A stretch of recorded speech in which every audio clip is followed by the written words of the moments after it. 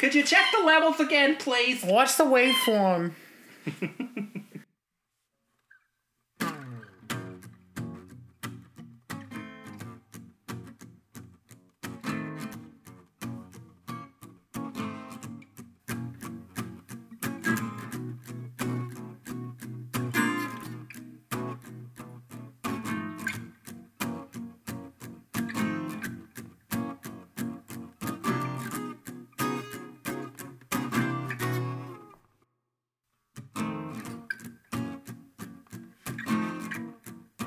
Hello, everybody. Welcome to this week's episode of This Is My Bourbon Podcast, where we talk about the spirit of Kentucky. My name's Perry. Thank you so much for being here.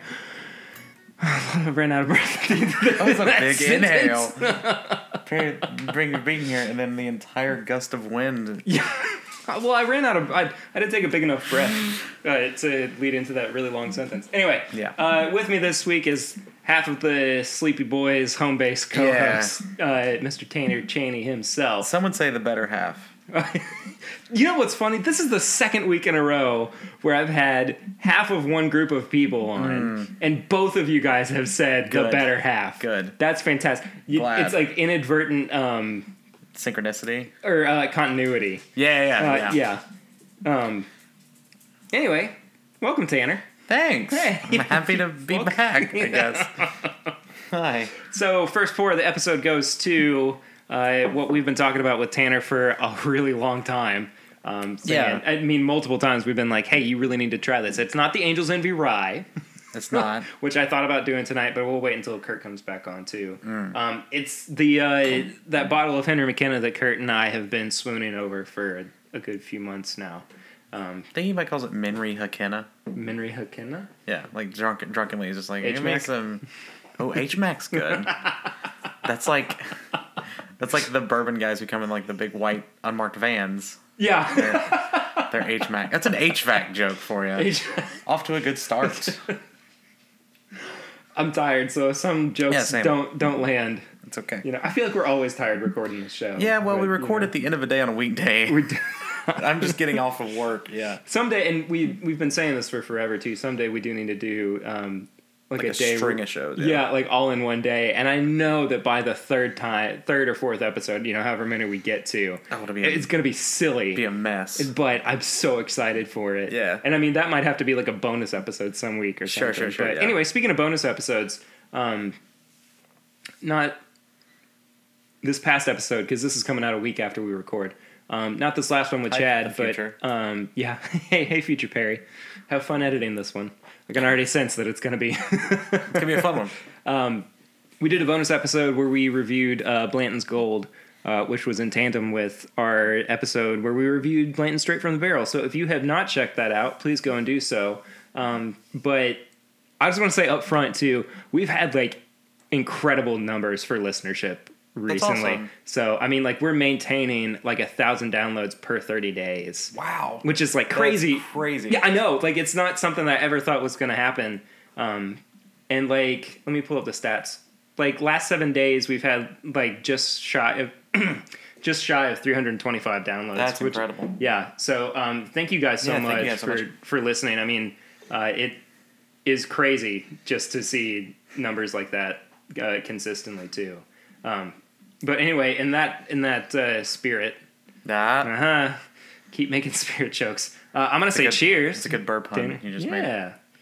And I hope this lives up to all of your wildest expectations. Yeah. I didn't smell it first, so I'm not drinking it. Well, the palate definitely lives up for me. Wow. I know, right? That's pretty good. It's very different from every bottle of Henry McKenna that I've had before. In that most McKenna bottles, they don't quite have like the evolution that this does. Where this just kind of like continuously rolls over the tongue. Yeah. And it's like constantly evolving and exploding, and is just so smooth and sorry, but it just has these incredible like earthy notes to it on the back end, which like you don't find with too many bottles of Henry McKenna. What do you think about it? I think it's very good. It's very cinnamony. in a way I didn't expect. Definitely. It's got a lot of that. I mean, it's got a lot of classic bourbon flavors, but it's also got a strong hint of like a cinnamon or just like allspice almost, just like some very spicy, not in a hot sense. Oh, it's very like baked goods. Yeah, very seasoned. And I mean, there's just so much going on that it's so hard to like pin one thing down and be like, but I love it. I mean, I'm super happy with it. I forgot to turn the lights on in here. We'll get to it. It's a moody episode. Yeah. We'll get to it in a few. After dark. I don't remember. See, the nose, I think, is probably the weak point for me. Because it doesn't quite lead into... Yeah, it's sort of like a standard nose, really. Yeah, exactly. Like, this is a bourbon nose. But it makes me enjoy the palate more, though. It's a little bit more surprising. Yeah, exactly. Like, I really wasn't expecting the palate to be that good based on, what the nose was like. Sure. Anyway, so I hope that your expectations were... No, yeah. I mean, you guys have hyped it up so much that I don't think I can say anything that tops it. But it does live up. I've had Henry McKenna before, and that, like you said, is the best Henry McKenna I've had. Yeah, and it's so weird that it's off, not off palate, but just kind of off. Yeah. It's subversive almost. Yeah, it is. In that, like, it just doesn't line up with everything. And it's a single barrel bourbon, but usually they have things that they check off. Cats just... We're also babysitting the animals tonight. Yeah. So, usually, they go in, if they're trying a single barrel, they have things that they check off in terms of like, it has to have, so many different things that live up to what people expect. And right. what, the consistency of the product that we're putting out. And this is just like above and beyond. Yeah. What? Sorry, I was nodding and I realized it's not even format. It's all good. So I told you earlier today I wanted to ask you this question. Yes. Because I don't know. I want to have a conversation about it, and it's not bourbon related at all. Yeah. But I'm trying to figure out how I feel about it. Have you seen the trailer for the Cobra Kai show? Yes, I sure have. As soon as you sent it to me, I was like, maybe this is an offshoot. And it's not. You're talking about the revival. I am talking about the revival for the only Karate Kid. Actually, there are two, so it is not the one, the only. The original. Yes. Yeah. OG. How do you feel about it?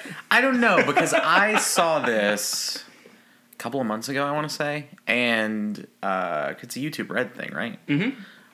Is a show? Yes. Okay, so the first trailer I saw for it wasn't clear. It wasn't clear if it was a movie or a show. I don't know if you've seen different trailers or it's the same one. But I thought for a minute it was going to be like a prequel. Sure. And I was like, okay, I'm all right with this. Like, see how this comes to power. But look, the prequel that nobody was asking for, and is I really want to see Cobra Kai's rise to dominance. But the idea of both of those characters opening their own dojos and then competing, it's all going to be in delivery, right? I'm shaking my head. Part of me thinks that it could work if it's self-referential enough. Sure, yeah, fan service, right? Like and maybe even a little meta. Maybe it gets a little bit like, you sure look old, or something like that. You know what I mean? Like things like that. Well, it's definitely been 30 years since we've last seen each other. Exactly. Like, wow, it's only been 15 years. Wink, nod. Yeah. My thing with it, and I'm stealing this. I can't remember exactly who said it, but it put into words exactly how I felt. It looks like a Funny or Die sketch without the jokes. Yeah, it looks like it does. It looks like an SNL parody. It doesn't look like they're taking it seriously. Yeah, it looks like a digital short. And like, I'm not a big fan of the Karate Kid. I think the original Karate Kid's great. Yeah, I mean it's really good. Fun movie. But it's nothing that like I don't clamor over it. I don't put it in like a top 10 list or anything. Sure. But there are those people who just think that it's it's a testament of filmmaking at the time, and like it holds up and everything. And I don't feel that way about it. It is a movie that is fun as the main point. Yeah, and therefore it's not gonna. It delivers in fun. It is a fun film. Absolutely. It is. I'm the same way. It is never for me going to be like, well, that is a top 10 movie, because it's not doing anything creative. It's not doing anything. I mean, it is a genre movie. Sure, it's in karate, but like there are some classic lines. The best, of course, being "Get him a body bag" because that guy's amazing. Actually, that's a fun thing to watch. That entire tournament, just that one guy, he yells some of the just dumbest see how stuff. Yeah, he's basically just a heckler. It's great. That again, the movie's great, but I don't think. I'm of the mind that we don't need to remake literally everything. I think most people are, which is interesting because they keep making lots of money.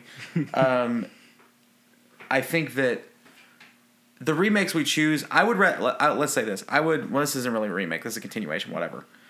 Call it what you want. Yeah. The revival of an old property. Yeah. This revival doesn't offend me that much because it's not that serious of a movie to begin with.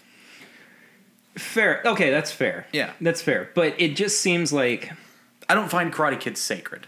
And if it that went out the window with Jaden Smith. Yeah, so exactly. I think it's whatever. And it is kind of strange. There, 2 points I want to make. The first one is that it is kind of strange that I mean, I kind of get the feeling that they saw the Jaden Smith Karate Kid movie and they were like, "Hey, I really miss those old days, don't you, Ralph Macchio?" And he was like, "Sure, I guess, but make me a car salesman." Yeah. And the other point is that I was listening to my buddy Bill Sheehy, who was on the show when we did our Star Wars episode. His podcast, The Resistance Broadcast, which is all about Star Wars. They're talking about how there's kind of a window that gets closed if you've waited too long to do a thing, like a new thing based on the original thing that happened. Like, and I feel like 30 years is about like right. the like ceiling. When does a sequel become like a revival? Yeah, exactly. Yeah. And I don't know what to label this, and it just feels it's not a sequel. And there were sequels. There were like exactly. Karate Kid 2, 3, and 4. I think. I don't know if there was 4. I know for sure there was 2 and 3. 2 was there were a way to look it up. 2 was Macchio and oh my goodness, I'm blanking on his like sensei. What was his sensei's name? Oh, Mr. Miyagi. Yeah, Miyagi. Pat when Morita. They went to what? Pat Morita. I was just saying. Oh yeah, his real name. Yeah. So they go back to Japan, I think. Okay, so that's with Macchio, and then 3 was the girl. 4 was the girl. 4 is the girl. Yeah, the next. So is 3 Macchio too? 3 is Macchio too. So the first 3 are, I've never seen 3 then. Macchio. I can't believe that we're getting this far into the conversation. Yeah. But the next Karate Kid, which is the 4th one in the series, still had Pat Morita, didn't have Ralph Macchio, and it was the one with the girl. Who was the girl? Hilary Swank. That's what I thought. What? Yeah. What? I was going to say that, and I have didn't I not want to seen blank this? on that. It's a young Hilary Swank. Yeah, no kidding. She's like 12 or 13 probably. Yeah. She's really young. Okay, well, anyway. Not as good as $1 Million Baby. Although kind of similar premise in a weird way. In a very strange way, yeah. Yeah. I never thought about similar that. endings. Well, anyway, I wanted to establish our thoughts about something that is completely unbourbon related here on yeah. That's my feeling. Okay, so I have to ask you the opener question though. What you been drinking recently? So, Only Things with Numbers has been the joke in my apartment.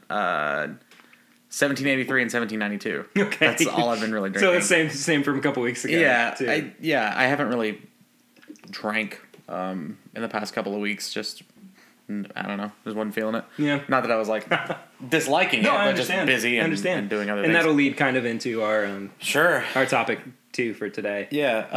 Go ahead. Sorry. No, it's okay. I was just going to go into what I've been drinking, but if you have more, okay. No, go for it. Let me see. I finished off a bottle of Weller 107 last night. And by the way, I just want to say I have a display of bottles on the table today for recording purposes. We don't have to have everything. I was kind of just saying, hey, I put it out just kind of as options. Right. I didn't really know what we were going to review. So, anyway, the Weller products for me are always kind of a go-to. So, I've been enjoying a lot of that. I think I also finished a bottle of Buffalo Trace last night, I think. Yeah, I did. It was a very strange night. We had tornado warnings out in Central Kentucky, and an F1 touchdown Did it really? I didn't know that. Yeah, in Grant County, I think. This is stuff nobody Real in the weeds. Nobody cares about. No. Those listening outside of Kentucky, but It was an awesome night last night, like weather-wise. oh yeah, it was fantastic. Felt so good. Yeah, and I mean, it was great, like sitting out on your porch drinking bourbon weather, which is exactly what I did. I put a picture up of it on Instagram. But anyway, yeah, that's kind of what I've been drinking recently. There's not been anything really stand out that I've had. But anyway, so I guess we'll go ahead and move on to our topic. Yep. Which is getting burnt out on bourbon. Which for me, like it hasn't happened in a while. But it has before, and of course I came back to it. Sure. After a while, like a jilted lover. What gets you burnt out about bourbon? I'm just picturing burnt, spelled Bournt. Like Jason Bourne, but yeah, Jason Bourne. It's the reboot of the reboot. No, what gets me burn about bourbon was what I almost said. What gets me burned? What gets me burned? What gets me burnt out is just sort of, I don't know if it's bourbon in particular. I don't know if it's like, after a night of, more amorous bourbon drinking. I don't think it's like, I had bourbon last night, I don't want to have it again, whatever. Mm-hmm. I think it's more a long-term thing, and I think it's not even really related to bourbon. Like right now I'm going through a stretch where like I haven't really drank for a couple of weeks, 3 weeks, maybe a month. And not that that's like an aversion to bourbon, it's just nothing that's like, man, I really want to drink this tonight. Mm-hmm. Maybe a beer here and there, maybe, a cocktail here and there, but like nothing substantial to where I'm like, I really, really want to drink this. With bourbon in particular, I think it's, I don't know, I think it's like, there's a certain flavor profile that when I'm craving bourbon, I'm just like, I want bourbon. Yeah. And I think that comes in waves. And I think that's why I'm always the person to have been like, just kind of drinking the same stuff. Because I don't feel the need to... You don't get bored? Right. I don't feel the need to explore more bourbons. It's just, I want bourbon as opposed to I want Buffalo Trace or I want Weller or whatever. Yeah. See, for me, it's not necessarily... Like, I do every now and then go, I would like to change it up a little bit and, have a beer or two or, a glass of wine or something. But really with bourbon, it's not so much that I get like full on burnt out with drinking it. I do get really burnt out with hunting though. I get it, especially when I see the prices that stores will put up for stuff, because the secondary market, well, not the secondary market, but some stores, they just gouge you like it's like their life depends on it. Sure. I mean, and everybody who's listening knows, but for a very specific example, you have something like the Buffalo Trace Antique Collection, which is supposed to be market value like $110. I've seen it consistently in stores anywhere from $300 to $500. Jesus, it's ridiculous. And like it makes me want to go, you know what? Just give me my bottle of Wild Turkey 101. Yeah. And I'll be happy. It's disheartening, right? Yeah. But like, I mean, I do still enjoy the hunt. I do still enjoy finding stuff that, like, for example, last week, I was on my way to Chad's to record his episode that came out today as we're recording. Last week when this one comes out. Sorry. Broken timeline. Yeah. And I just stopped in a store just to, see what they had. I'd never been in there before. And they had this bottle of Yellowstone bourbon from like 2011. They don't make it anymore. Yeah. It's a 90 proof version. And like, what they make now is 93 proof. What I'm getting at is that I enjoy stumbling onto things just as much as I do, having something that I consistently enjoy. Right. And I will still go and hunt for stuff, but I just get so tired of yeah. And I think that's natural in anything, prices. right? Like sure, I'm to the point now where, the curation, the reviewing all of the aspects of bourbon are sort of a hobbyist point now, where some people just do it as a consumer. I think it's similar to I play games a lot. Sometimes I just get burnt out on games. Not that I don't love the medium. Not that I don't don't want to play games. It's just nothing really suits my fancy, and that's kind of it. It's what is in my library or what is in my my cabinet or whatever. It's just none of this suits me. And instead of going out and trying to find something, spending more money to try to find something that's going to suit me, I just say, you know what, I'm fine. Give it some time. Yeah. Yeah, and too much of anything is a bad thing. Yes. And it's just one of those things. You have to kind of accept it as it goes in waves, and it'll come back around to you eventually. Yeah. So when you get burnt out, though, I kind of alluded to it earlier. But what do you gravitate towards instead? If I'm going to drink, probably beer. Yeah, and that's my mainstay anyway. Just a beer at dinner. Again, I've not been drinking a lot, probably the entirety of this year, really. But happy April. Yeah, Jesus, it is April. It is April already. Yeah. Yeah. I just kind of just go to beer, and that's about it. I'm not a huge I'm gonna try tequila. I've never owned a bottle of tequila. Just because, why? I'm not. I don't know if there's really anybody who drinks tequila neat. Right, either. Of course. Yeah. You shoot tequila. Yeah, which I guess is technically drinking it. Sure. Yeah. but just in small quantities. Yeah. Like I said too, I'll drink beer if I get kind of burnt out on bourbon, but I don't. I can't drink a lot of beer. Really? Yeah, I can. I just get so full. Quantity or over time, quantity, in a setting. Yeah. You can't drink 6 beers or whatever. Yeah, and granted, it's not like you should be drinking more than a couple glasses of anything. Right. But, I really can't go past 2 beers. I just get so full. Yeah. And especially if I'm eating while I'm drinking it, it's usually at a bar. Right. So it's going to be heavier foods. Not heavier foods necessarily, but a lot of carbs and yeah, exactly. Yeah. So it's just kind of hard to maintain and manage all of that all at the same time. Sure. I said wine. I don't really drink wine too much anymore. I did. Is that because we dunked on you for drinking wine that one time? No. I promise, guys, I don't drink wine anymore. No, but I drink it every now and then, but I drank it more when I was kind of starting to drink. An introductory sort of thing. Yeah. As I was discovering what I liked, and I still like wine quite a bit. It's just I'm not. I would rather spend my money on bourbon. Right. Shock to no one, really. Yeah, really. As I host a bourbon podcast. Seeing as we're here. I do like margaritas too. Oh, me too. Yeah, pre-made margaritas is great. That's what I'm saying. I've never bought a bottle of tequila just to make margs. Cat had something on her nose. Sorry. What were we saying? Oh, yeah. And then I'm always interested in trying new things. I always say I'll try anything once. Sure. Yeah. I have a bottle of cognac. Why? I got it as a wedding present. At our Stock the Bar party. Right. I think actually my mom and my dad gave it to me. And that's a whole other story too. But I opened it the other day because I was may as well try it. Yeah, it's here. And it's really good. I'd never had cognac before. I have no idea what it tastes like.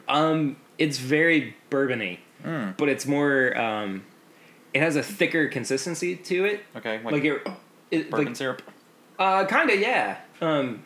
It did very much remind me of drinking syrup or something, but sure. It doesn't have so much of the earthy tones to it that bourbon does, but it's still good. It's still serviceable. I'll probably have it again in another 2 years. Yeah. Same bottle. Yeah, no kidding. So how do you find it? If you get out of it, or you're trying to get out of it, how do you find is the best way to do that? Or is it just one of those things where it just kind of happens? I think it's natural. I think it's more of a,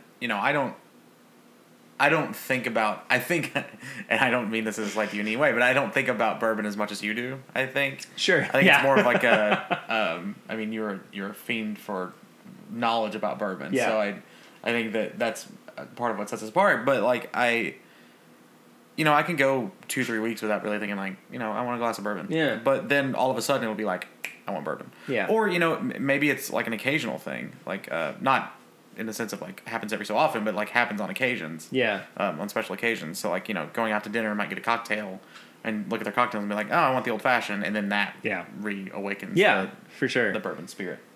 For me, it's almost like I kind of just have to not force myself to get back into it, but it's like I have to kind of start from the bottom again, and not like I have to go back to. It's not like I'm starting from day one. I'm not starting with like Jim Beam again or anything. Like KG or something. Yeah, but like I have to kind of step back from something that might have. I don't want to say had been too much. Yeah. But find something that's more standard. Maybe it's Buffalo Trace. Maybe it's Elijah Craig. Or, right. Right. Whatever. Right. So it just kind of depends. I mean, yeah. It's a matter of like, what kind of burnt out am I? Situation. Yeah. It's all very subjective to the sure to the situation. This is gonna be a quick episode. I think. Well, it's two people. It's less opinions. Yeah, exactly. Coming in, yeah. Yeah, because I mean we're at like 30 minutes and we're both like, okay. Yeah. Maybe I'll find like a little bonus episode or something to do. Sure. This week, just to kind of pump things up a bit. That's not the word I wanted to use, but that's all I could think. Pump it up. Just starts playing some like techno jams. Love the jams behind us. Anyway, so I guess we'll go ahead and move on to our review for the episode. The Eve. Tanner, dealer's choice. What do you want to review? I'm gonna Nose Mill. Yeah. Have you had it before? No. Oh, dude. You know why I picked it? Huh? You know why I picked it? Why? It's got a green bottle. It does have. Everybody else has Have you clear noticed bottle. that like all Yeah, the you've got a bottles very that- green they're aesthetic It's a going very on. green night. So I picked the greenest of the greens. Because I've heard it's not easy being that bottle. Thanks, Kermit. Man, I'm really on like some Jim Henson shit That's on this very podcast. interesting. Yeah. Did the Big Bort goof. That was the last time. Yeah, last time it was just the two of us. You did. Yeah, then I was very tired. Sesame and Street. Was loopy. Now I'm just normal tired. So here's the thing about this bottle of Nose Mill. It's been open for a little while. I'll save that pour for another time.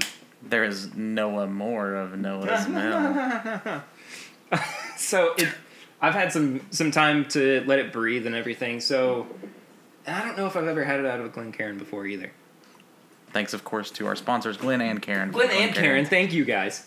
A couple quick things about Nose Mill before we hop into it. It's a Willet product.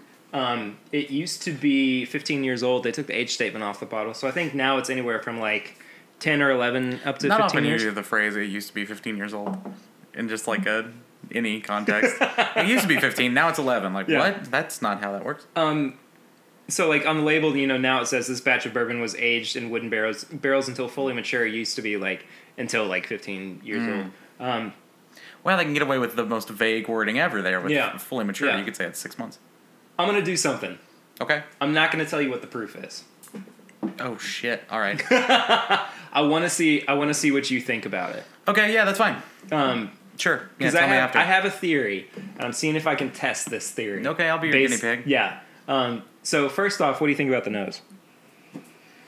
Because you It's made interesting. It's very watery, I think is a good way to describe it. Like it's not super pungent. It's not very present. Yeah, I think it's not maybe not necessarily watered down, but just like it's like if you had bourbon nose concentrate and you Sure. portion it out like you would Yeah. orange juice concentrate. Like it's like it got like a little bit of like a wateriness to it. Do you smell any of like the peanut butter on there? Because I consistently will get nuts or peanut butter. I don't. with it. I get That's interesting. butterscotch.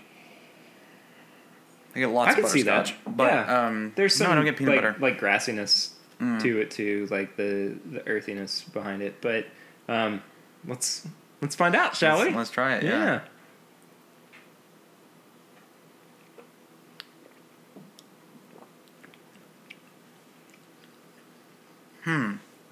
Wow. Okay. I think you spoiled me with the Henry McKenna. Because that is Not a fan? Interesting. not as the nose would suggest. It is very pungent. Yeah. No, it's extremely... It's a slap in the face. Yeah. I mean, it's got a lot going on there. For me, like, everything that I was saying with, like, the nuts and everything, they are pretty present. God, I'm reeling from that one. It's like one of those where you just, like... Just keep going. Yeah, it's one of those where you just, like, are sort of taken aback by it. Mm-hmm. Which some people like. When you say that, Not for me. So you don't mean that in a good way, then? No. Yeah, it's not taken aback by the amazement of this bourbon. It's taken aback by just the utter force of it. Like you punch me in my tongue. Tongue punch. That's a completely different term. I don't think that's making the final cut. And if it is, kudos. It's in there. All right. You used that phrasing, didn't you? I did. Hey, put the cat down so she can get to her. Just. Hello. Hi. She won't get you. She's very sweet. Hello. Hello. I gave you to your enemy. Yeah, that's fine. Anyway, like, it still has a... I always say this, that, like, the standard bourbon palate for me is just caramel, vanilla, and oak. Yeah. This takes all of that, and for me, still has, like, the that, like, really prominent, like, nut on it, too, and, like, there's some sugariness to it. It's definitely nutty. And then, like, there's even something... I don't know what it is, but there's something akin to... like bubblegum? I actually know what you're saying. Yeah. Here. I don't know if it's the sugar, because it is very specific, like Hubba Bubble. It's more like a gum flavor. Yeah. Like a sorghum kind of. Or sorghum, however you say it. I don't know. I mean, it's definitely there. I just can't quite put my finger on it. Yeah, no, it's in the finish for sure. Yeah. But like it. Yeah, no, I absolutely understand what you're saying. It's a very faint, but as you said that sort of resonated with me. It's very ethanol-y for me. Like, it's very... And I don't know if that's because of proofage, because you've not told me, but it stings a little bit more than an average bourbon. And not... Again, call me the bourbon barrel baby or whatever. Baby bourbon boy. Yeah, whatever it is. Bourbon baby boy? I don't remember. Go back to the first episode. Yeah, basic bourbon guy. That one. That's not it. That is, to me, and I understand a lot of people seek this out, but to me is an unappealing quality. Sure. That it is that strong. Like, I'm not... I took my first, average size drink. I took a small drink about 2 minutes ago, and I'm not like, I need to take another drink of this. Yeah. In fact, it doesn't, like, bother me, but it is a little... Abrasive? Yeah, it's off-putting I could see that. in a way. I can understand that. So if you had to guess at what the proof was, what would you say? What's the normal proof for a bourbon? I know. 90? That's what I was thinking. I just want to make sure. Yeah. I think... How high proof was the last one we did, for context? How high was the Henry McKenna? No. The last episode. It was really high proofage, right? Oh, the straight from the barrel. That was like 125.6. I was going to say like 120. Okay. Yeah. I think this is probably 110. You are not far off. Okay. It's 114.3. All right. And like I here's my theory. My theory is that the more that you cut a bourbon, the more you're getting the alcohol on it, and you're losing the flavor. Okay. And like in my experience, I feel like across the board we've gone, oh, it doesn't drink like you would think it would at 125 proof or at 130. That's really smooth for the proofage. We've said that a number of times. And like that to me indicates that the balance is better if it's a foolproof, barrel-proof, cast strength, whatever, Yeah. alcohol. So it leads more credence to my desire to drink Yeah. foolproof bourbons, Right. Because you're getting a better, more well-rounded experience. I understand Whereas that. where like you have It's something pure. you have something that's 80 or 90 proof. There's something about it where like the alcohol is kind of competing with the water. Sure. The ethanol is competing with the water, and it just makes for a less enjoyable and less well meshed experience. I think this guess. speaks to both of our tenures, I guess you could say, with bourbon, which is like, you know, I want to clarify. You said tenure because it almost sounded like you said 10-year. No, sorry, tenure. we're both under Yeah. 25. Yeah, that would be quite a thing. No, our tenure with bourbon, which is like, you know, you obviously explore bourbon. Blurbon. You explore the blurbon. You explore bourbon. Blurbon would be a great name for a blog. Yeah, it would be good. Oh, I gotta. No, I gotta stay on brand. Yeah. Never mind. Anyway, continue. But I feel like you explore bourbon more than I do, and therefore you've probably inherently, and I think you drink bourbon more than I do. I think we can both easily say that. Yeah.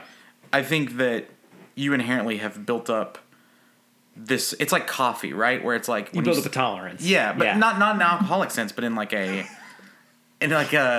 sorry, not in You call me relation an alcoholic? in relation to the alcohol. I know Not what you. from an alcohol standpoint, but just from a flavor standpoint. It's like, you know, if you eat or if you drink a lot of coffee, you eventually want the stronger brew. Yeah. Similar thing here, where it's like you want It's okay. Just keep. the pure experience. The dog's squeaking her toy at Tanner. Just I'm a very squeaky boy. squeaky sleepy boy. But yeah, I think it's a similar thing, right? Where it's like I've sort of done more mainstream bourbons, or even if it's, you know, like lower proofage bourbons, I've not really explored that, and so for me, this caught me off guard. Yeah. And it may be that sort of tolerance to the ethanol flavor, to the higher proofage. I agree with you to a point. I get where it's like, you know, the purer you get, the further down you can taste everything that goes into it standpoint. Yeah. For me personally, I don't know. I'm a big fan of like cost assessment, which is we've talked about this ad nauseum. Yeah. But like even with this, where it's like, at what point am I willing to take a hit on proofage in order to enjoy the bourbon at a basic level more? Sure. I find lower proofages more enjoyable because it's less in your face. Now, granted, we've reviewed stuff on this show that have proved that sort of in flux, which is like, you know, this high proof bourbon does not taste like a high proof bourbon. Yeah. But by and large, I would rather just drink like a 90 and just enjoy the evening than like try to challenge myself or try to swing up in a way. And see, for me, like I'm going to enjoy like the higher proof, regardless. Like you said, you know, enjoy the evening. Like for me, like I'm still gonna have a good night. Sure, yeah. I'm not saying you're like torturing yourself. Yeah. I'm just saying we're exactly. at different points in our For sure. experience. Yeah, I completely understand what you're saying. I just wanted to make sure that I clarified that like drinking high proof bourbon for me, it's not. You're not doing it for the drunkenness. Yeah, exactly. I'm that. doing it for the experience, and it's also not like ripping the hair off of my head or anything. Like I really do enjoy the. Tanner does not. That's so funny. As soon as I said enjoy, you winced. God, it's so strong. It's weird because sorry to interrupt, but like No, you're good. It's weird because we've done higher proof bourbons that are not nearly as pungent, and I keep using that word, but like aggressive as this bourbon. Yeah. Like this tastes like a 140 or something. I don't even know if that exists, but like it does. Okay, it does. It tastes like something way higher than what it is. Sure. Like this is almost. I would call this like a shooting bourbon. I wouldn't just drink this straight. Interesting. Because it is so high. I would be really interested to find out how it holds up in a cocktail. Because you're taking a lot of notes that aren't typically found. it's so. I'm gonna use this phrase. Okay. I'm gonna hold on to it. All right. It's so nut forward. Of course, yeah. I'm gonna own that phrase. Yeah. It's so nut forward. No, I get that. like I'm trying to imagine it in an old fashioned, and I almost can't. Right. Because that's not a flavor profile you associate with old fashioned. No, exactly. Like you're going for the fruitiness in an old fashioned, and this to me I want to try it. I want to experiment with it in cocktails. I don't know how it's going to do. Yeah. necessarily. This bourbon is almost to the point for me, and again, my palate is not as vast as yours, but I think I think that for me, this tastes so strong that I would believe you if this was a different type of alcohol. Like if it weren't bourbon. Right, like you could have told me this is what Scotch tastes like. I'd Interesting. Be like, okay, this is close enough to bourbon that I get the similarities, but this is not bourbon. So see that. it is unlike any other bourbon I've had, which is a good thing, but it is not good in that respect. It is not what I like. It's not what you expect with bourbon. Yes. Yeah. I get that. Yeah. So this is not going to. I mean, I'm going to go ahead and predict it. Probably correctly. This is not going to rank as high for you as it probably is for me. No. So speaking of ranking, for anybody who is new to the show or needs a refresh, we have I feel like every time I say that, I have to take a short little breath before I launch into explaining the system. The rigmarole. Yeah. I want to cut of me every time going before anyway. We have a review system of nose, palate, finish, and price. Each category is out of 5, and at the end we tally it up to a total out of 20, and then you know whether or not you should go and buy this bourbon. It's a little more complex than the podcast's system of buy bar pass, but oh well. Yeah, it's our system. We're sticking to it. Yeah. Anyway, so Tanner, do you need some time, or are you? No, I'm fine. Okay, cool. Let's go for it then. Nose. I'm gonna give it another big. Sure. Big Yeah. Do you want me to go ahead and tell you the price, or do you want to wait until you actually get to? Okay. I don't want that to inform other decisions. So the nose for me, it's fine. It is. I've said that about several noses. I think you have my standard of having it as a candle.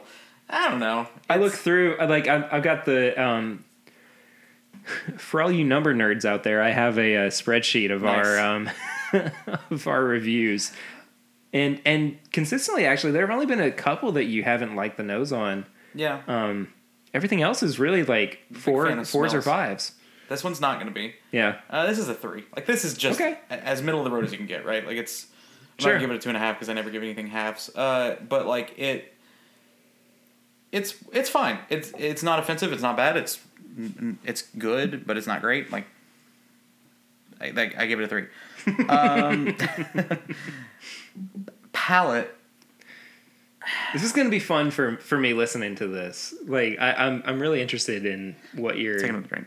Okay. Because I feel like I may have overdrank my first sip.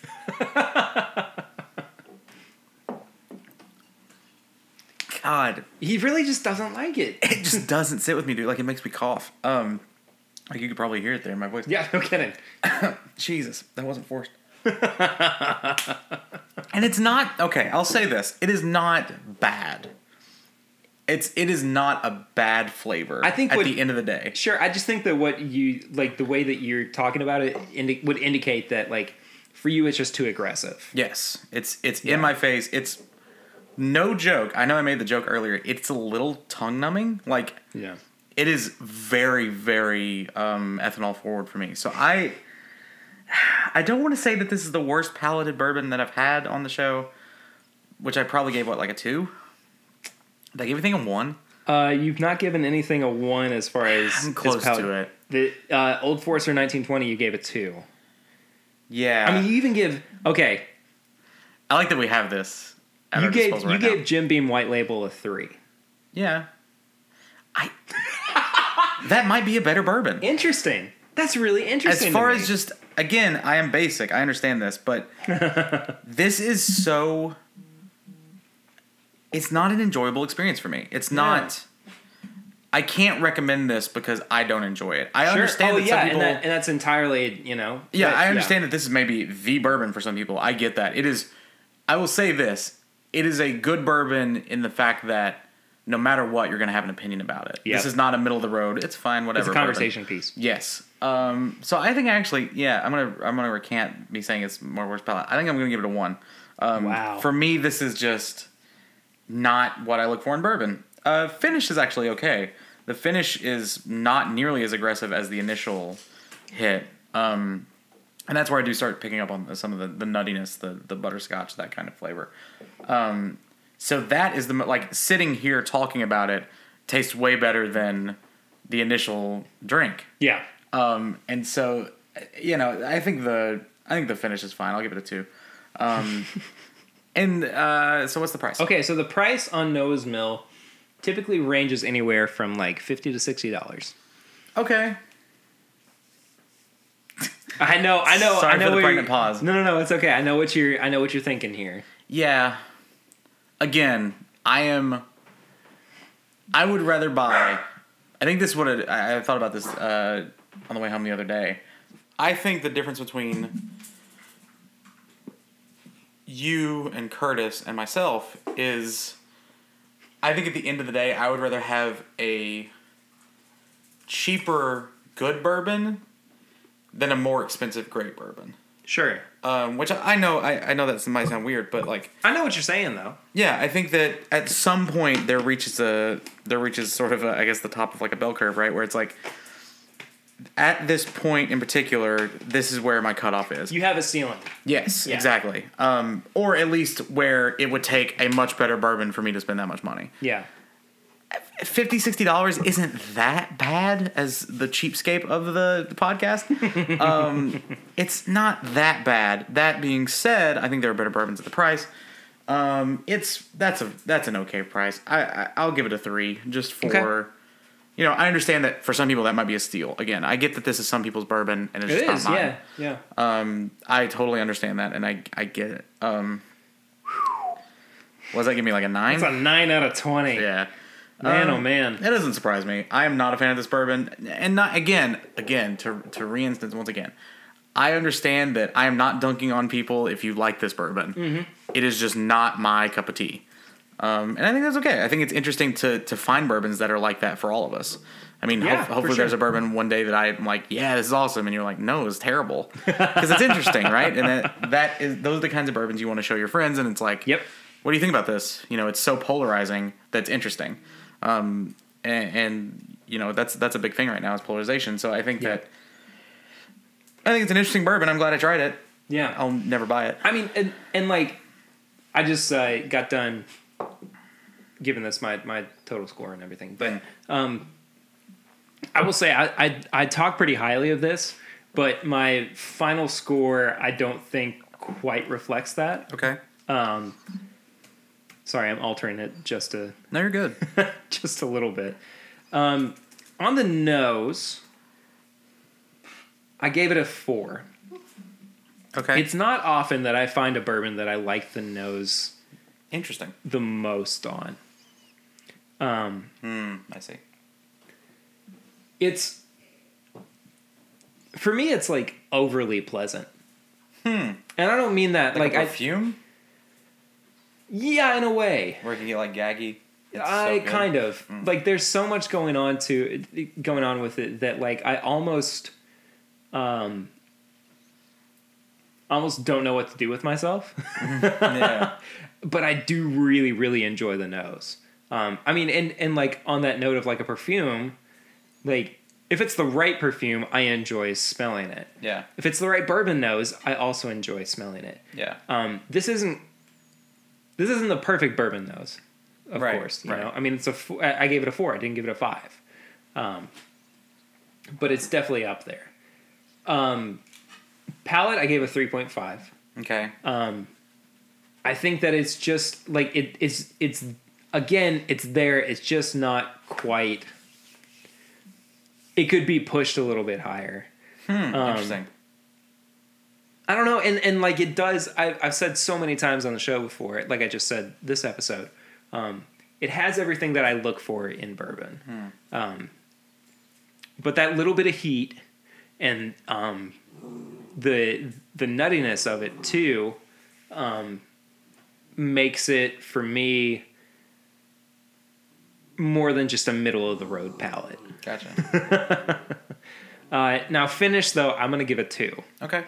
And the reason I'm giving it a 2 is because it's fine.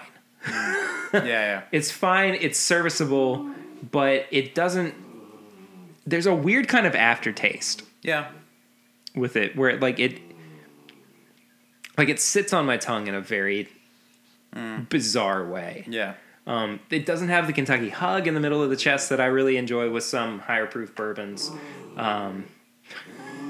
But the finish is just kind of present, and not really in a good way. So I'm going to give it a 2. And then price, I gave it a 3.5.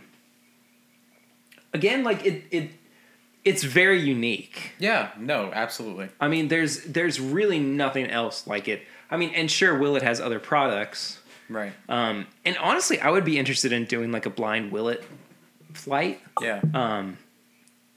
Between like their actual distillates, like their I can't remember all the names of it. It doesn't matter. But including this in there and seeing what I actually, how it held up against everything else. Yeah. So anyway, I'm going to give the price a 3.5. It all things considered, I think that it's not necessarily like justifiable right. with the price. Right. But it is something good to have around. Yeah. Not just for yourself, but for other people too. So my total comes out to a 13 out of 20. Not bad. Not the worst I've ever given anything. The worst I've ever given anything on the show is a 3 out of 20. What's the worst I've ever given anything? The worst that you have ever given anything. 3? I gave in 3 out of 20. 3 out of 20. What did you give? You gave it a 0 on something? I gave it a 0 on something. Was I here for this? No, you were not. Okay. This was with Chad and Sarah. All right, that's what happened. This was the 2017 Old Forester Birthday Bourbon 96 proof. I remember you talking about this. Last year they came out with 2 different proofs. They had a 95.4 and then a 96, which is really bizarre. I know. Yeah, that's weird. But anyway, so there's something about the 96 to where it's just horrible. Okay. I mean, as is evident from my my score. Anyway, the worst that you have given anything. There's an 11. There's a 10. The worst you've given is the Old Forester 1920, which was a 10 out of 20. Okay. You gave 2s across the board except for the nose, which was a 4 for you. And if you good. go back and listen to that episode, that's really I think I heard it recently again, and it's really funny because you go like nose is a 4, and that's as good as it's gonna get, or something to that effect, Yeah. and it just goes downhill from there. Anyway, so my total score was 13 out of 20. Tanner's a 9 out of 20. It's funny though because I'm going to go against what our score would dictate, and I would say I would encourage people to at least try this. Mm-hmm. Maybe in a bar setting, but Yeah, like, for sure. I really do think that this is going to land really nicely for some people. It's just not me. Yeah, try something before you buy it. I think. Yes. Or not always, but I think this is one of those rare cases where you do kind of have to give it a test run before you go full in. Anyway, so that's our review for the episode. We've actually kind of padded this out a little bit more than I thought we were going to. Well, which is, I got very opinionated about this bourbon. yeah, no kidding. So we have to jump into, now that we're done with our review. Mm-hmm. You know what it is. Tips and bits. It is Tips and Bits. Do we have a jingle for this? Because I really... No, I want a jingle for it. I need to write a jingle or let somebody else write a jingle for it. I don't know. I do plenty of music writing. I'll let somebody else take the brunt for this one. Yeah, it's like, hey, design this thing for this person project. It's like, that's what I do all day. Yeah, exactly. Tanner, what are your tips and bits? I want to recommend a video game that I found recently and it caught me off guard. And it's not like an unpopular game or anything. Actually, I'm going to recommend 2. So there's a game called Subnautica, which is on, I believe, everything. PC, PS4, Xbox One. I don't think it's on Switch, but Switch doesn't count. I say this as someone who owns a Switch. I am not a huge fan of these like aimless exploration games where it's like Ark Survival Evolved is a good example, which is like a dinosaur thing. It's like, we're going to put you in the middle of this island, and you can craft things, and you can capture these dinosaurs, but it's in a server, so if you leave, you might come back and your dinosaurs might be dead, or, when you restart, you lose all your stuff. Yeah. I'm not a huge fan of that because there's no directive. It's not like, sure, do this thing, then do this thing, then do this thing. And I think that's what you need for the player loop to be successful and, feel accomplished. That sort of serotonin to go off. The way you talk about that reminds me of the Friday the 13th game. Yes. Yeah. Which I've not played, but from like everything I've read and heard about it, everybody talks very highly of the gameplay of that. Now, remind me, did you do the box design for that? So the boxes, so I didn't do the digital art, like the painting. That was That was concept art. The branding was done by the time I got there. The cover was done by the time I got there.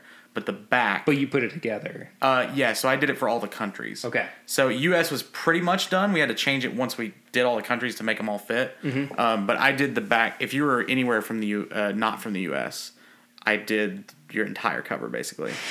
That's so cool. Yeah, it's wild. That's so cool. And it's... Oh, and that reminds... Sorry, go ahead. No, you're good, you're good. I have a couple shout-outs I have to give, too. Wes Keltner, who's lead on the game, director or whatever, I don't remember what his title is. I actually got to interview him for our website, and he was the one who sort of informed me on this player loop, right? So it's interesting that you brought up Friday the 13th. Yeah, really. Because that's who I sourced from me saying that. But with Subnautica, it's an underwater game, as the name might suggest, and I have had so much fun streaming it. Twitch.tv/DormStreams. I need to actually put the link to Dorm Strings. Yeah, Dorm Streams. It's my guitar stream. Yeah. To Dorm Streams in the description. So look for that in this episode's description. Thank you. You're welcome. I've had a lot of fun streaming it. It's been one of those games where it's like it sets your expectations and then it surpasses it and then it surpasses it and then surpasses it. Nice. There have been some really, really cool moments that my 100% genuine shock and surprise have been captured on stream, and I think it's really cool. That's really awesome. It's a good avenue for streaming as well because it's like, I'm going to go out and I have to collect, and I may not make the game sound appealing, but it's almost like cast away the game underwater. Interesting. That's kind of how I would describe it to someone who's not really familiar with like survival games. Sure. It's like, you go out and get this mineral and you need that to make this new thing that'll let you breathe longer underwater, that'll let you dive deeper, and then you need to collect this to do that. Like it's a lot of small tasks making big strides. Mm-hmm. But I find I usually don't like those kinds of games because I don't feel like they have a directive. This says, okay, now do this. Okay, now do this. It seems very not linear, but the path seems clearer to me. And it's more about player choice than aimless exploration. Sure. The other game that I want to recommend is called Into the Breach. This is Pacific Rim chess. That's the best description I can give to this. Interesting. Into the Breach is made by the same people who made Faster Than Light, which was a pretty big indie game.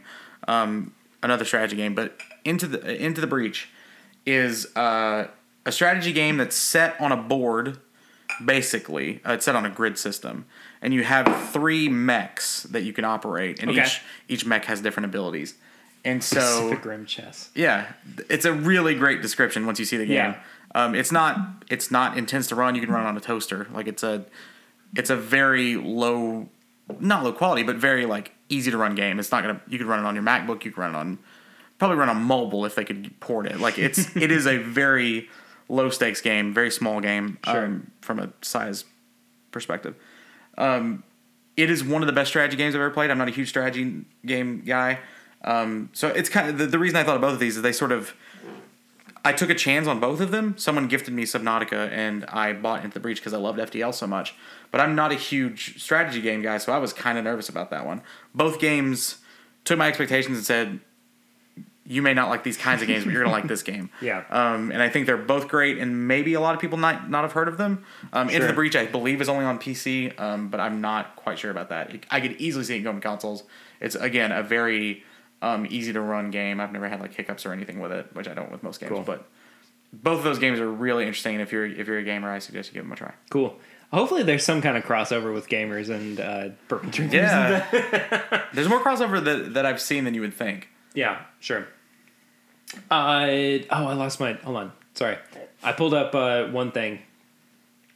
I pulled up two different notes so that I had, in place everything. But anyway, my tips and bits. The first thing is Bourbon Taters, or Tater Talks, actually, which is a blog run by Wade Woodard, where he basically kind of breaks down the establishment of people who think that they know what they're talking about with bourbon, but what they resort to is smooth.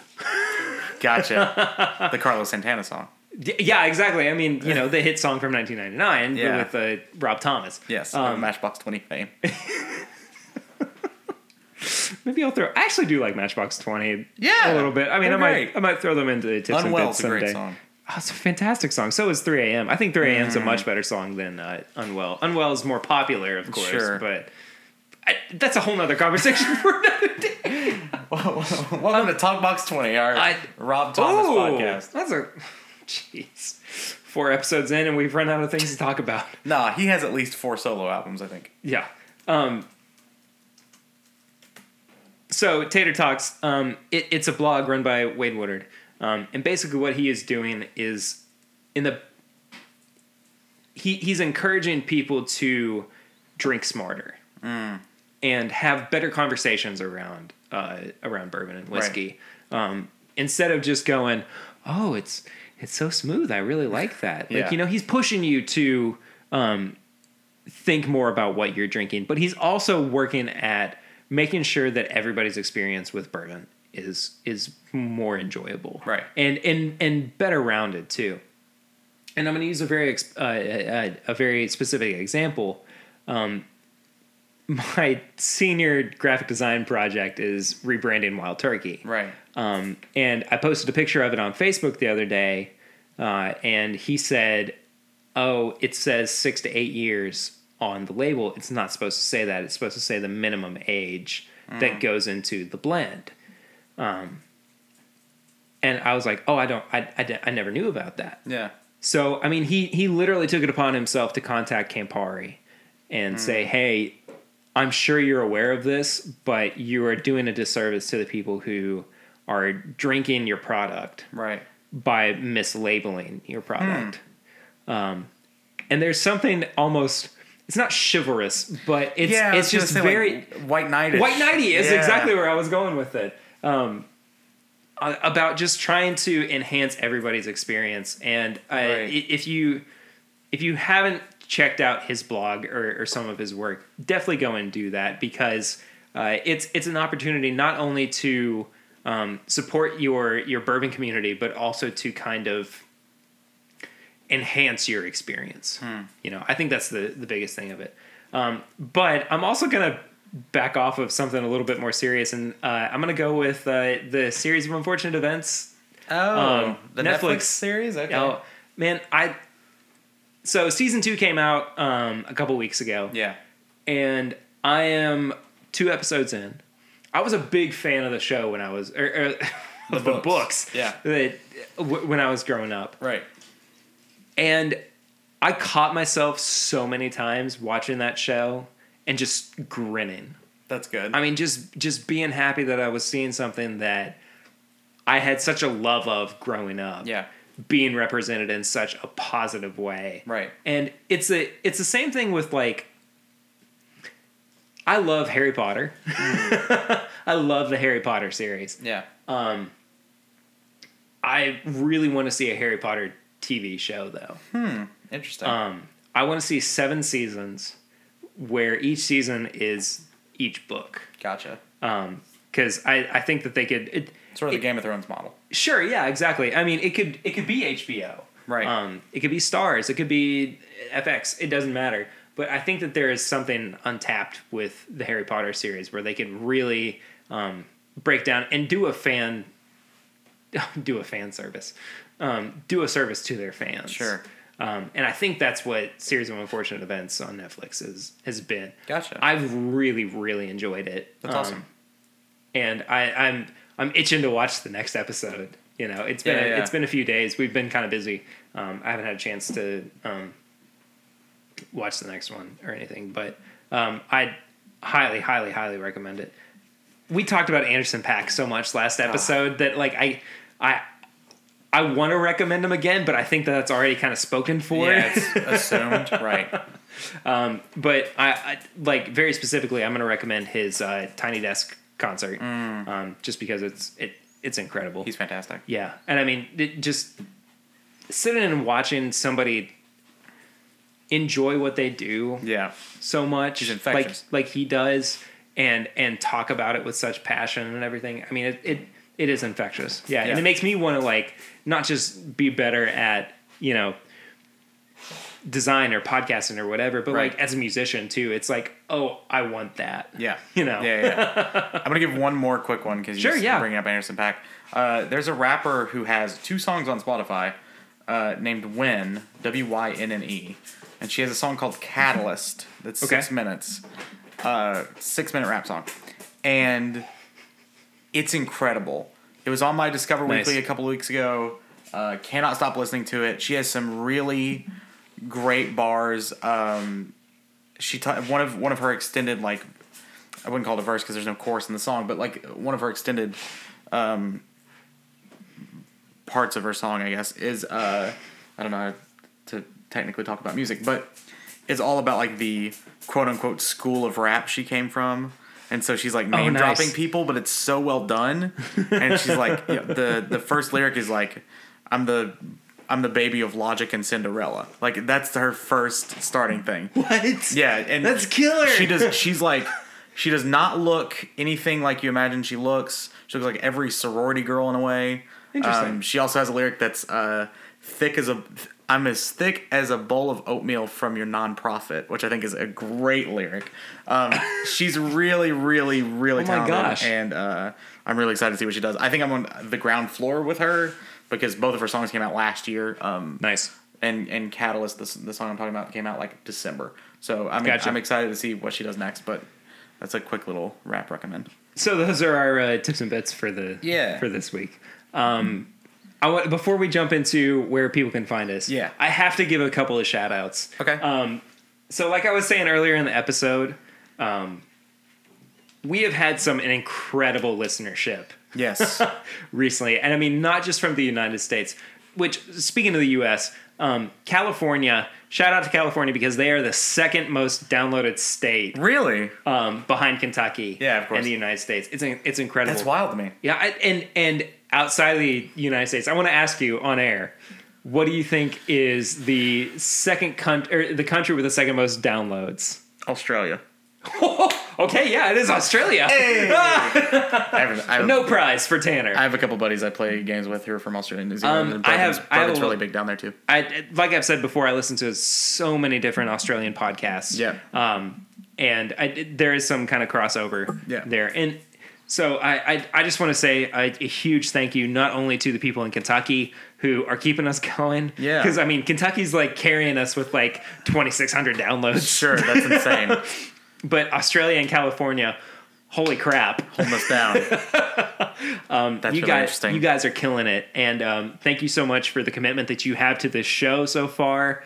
I'm not intending to quit this show anytime soon. Right. I mean, this is going to go on for as long as podcasting is available. As long as Perry exists. This is existing in some form of fashion. I'll be on my deathbed, and I'll be like, bring me a glass of Weller 107, and we're going to do an episode on it. We're gonna do nose palette finishing price for Pedialyte. And, yeah. Anyway, it just, we have some incredible people. Yeah, it's awesome. Who are listening to this show, and I just want to say a huge thank you to everybody. I mean, I'm really honestly super humbled by the it's insane. The reception that we've had so far. It's hard to conceptualize. Yeah. With all that being said, if people want to find us on social media, where can they do that, Tanner? I'm going to plug something different. Oh no! Okay. No. This is part of where you can find me. My personal stuff, which I never really tweet from anymore, so I'm not even going to shut that out. At Dorm Streams is where I usually tweet. Instagram, Tanner B. Chaney or Dorm Streams is fine. And then I also have a podcast that I do all the editing for. And this is a lark for me because I just get to talk and I don't have to do any of the hard work. So I know what Perry goes through. Is at Click to Learn More. It's a podcast that I do with my buddy. And we go back and forth telling each other about things we like. So fun. One of my episodes was about how there was a conspiracy theory that right after Kendrick Lamar dropped Damn, there was going to be a second album, and I described the entire lineage of that. So that's a really fun thing that I do, and I just want to shout that out. But at Dorm Streams is the best place to find me actually doing things. By the way, if you want, I want to be on a show too where I don't have to do all the work. Yeah. Oh, right. Yeah. Like, this is great. Like, this is awesome. I just go home. I go eat. Like, I don't have to edit anything. I'm gonna go home.